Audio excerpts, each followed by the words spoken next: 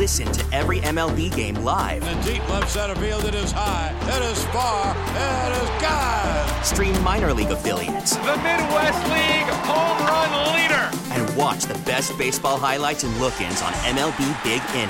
MLB At Bat is your all-in-one live baseball subscription for only $3.99 per month. Deep left field, it's gonna go. Alvarez ties the game. Subscribe to At Bat within the MLB app today. Major League Baseball trademarks used with permission. The top stories from across the New York tri-state from the WCBS 880 newsroom. This is the All Local. Mourners are paying last respects ahead of a funeral in Midwood this afternoon for murdered NYPD officer Adid Fayez. The funeral for the 26-year-old officer takes place in the Maki Masjid Muslim Community Center in Midwood, 5 days after Officer Fayez was gunned down in a botched robbery by a man supposedly there to sell a car. The mourners include Catherine and Gilbert Lee, whose son, Officer Kevin Lee, died in the line of duty 17 years ago. We're here to support the families because we know how they feel, and we have been through this once before. Speakers were set up on Coney Island Avenue for the overflow crowd of officers. In Midwood, Brooklyn, Roger Stern, WCBS 880 News. Homicide detectives are trying to figure out how a Jersey City mom and teacher ended up dead in a shallow grave in Kearney.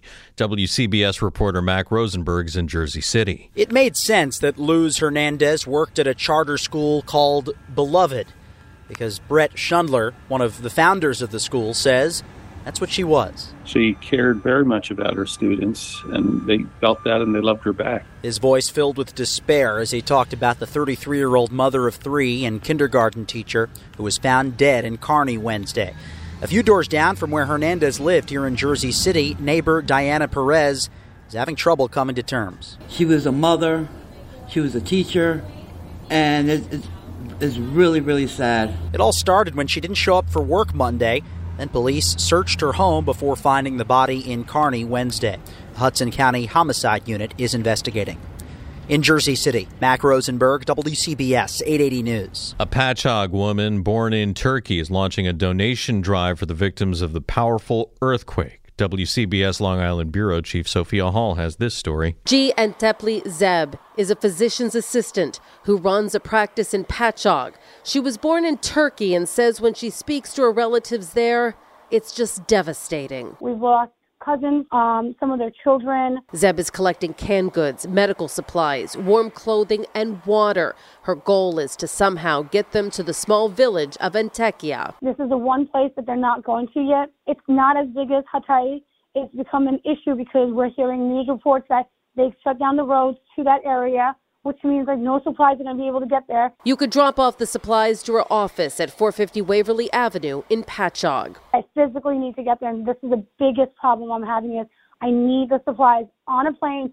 Bring me in the supplies there and let me just get it out. In Suffolk County, Sophia Hall, WCBS 880 News. A New York City cop's hoping to get his badge back after federal prosecutors dropped charges accusing him of spying on fellow Tibetans while working as a foreign agent for China.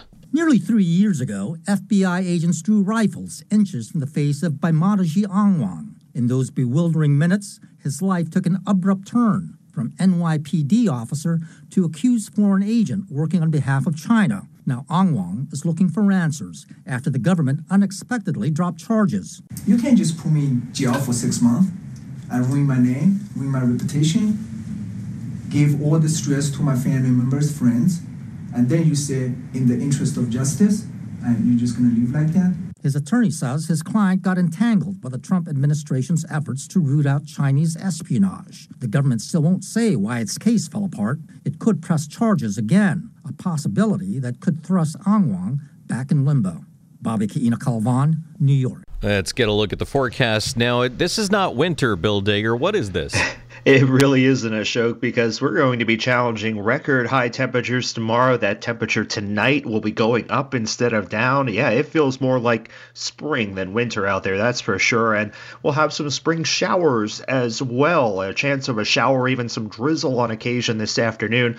Otherwise, it's just cloudy as temperatures rise to 53 by day's end. And again, they keep on rising tonight as any showers move out. We're all the way up to 58 by tomorrow. A dry day with a gusty breeze and a little sunshine. That high of 58, not far from the record tomorrow of 61, last set in 2001. But then we're chillier over the weekend, a little more winter-like. Saturday, a little sun back, and a high of 46. Right now, temperatures range from 40 at Stamford to 49 in Newark. Cloudy at 47 in Midtown, and Ashok, we're going up to 53. Stay informed. Stay connected. Subscribe to the WCBS 880 All Local at WCBS880.com or wherever you listen to podcasts.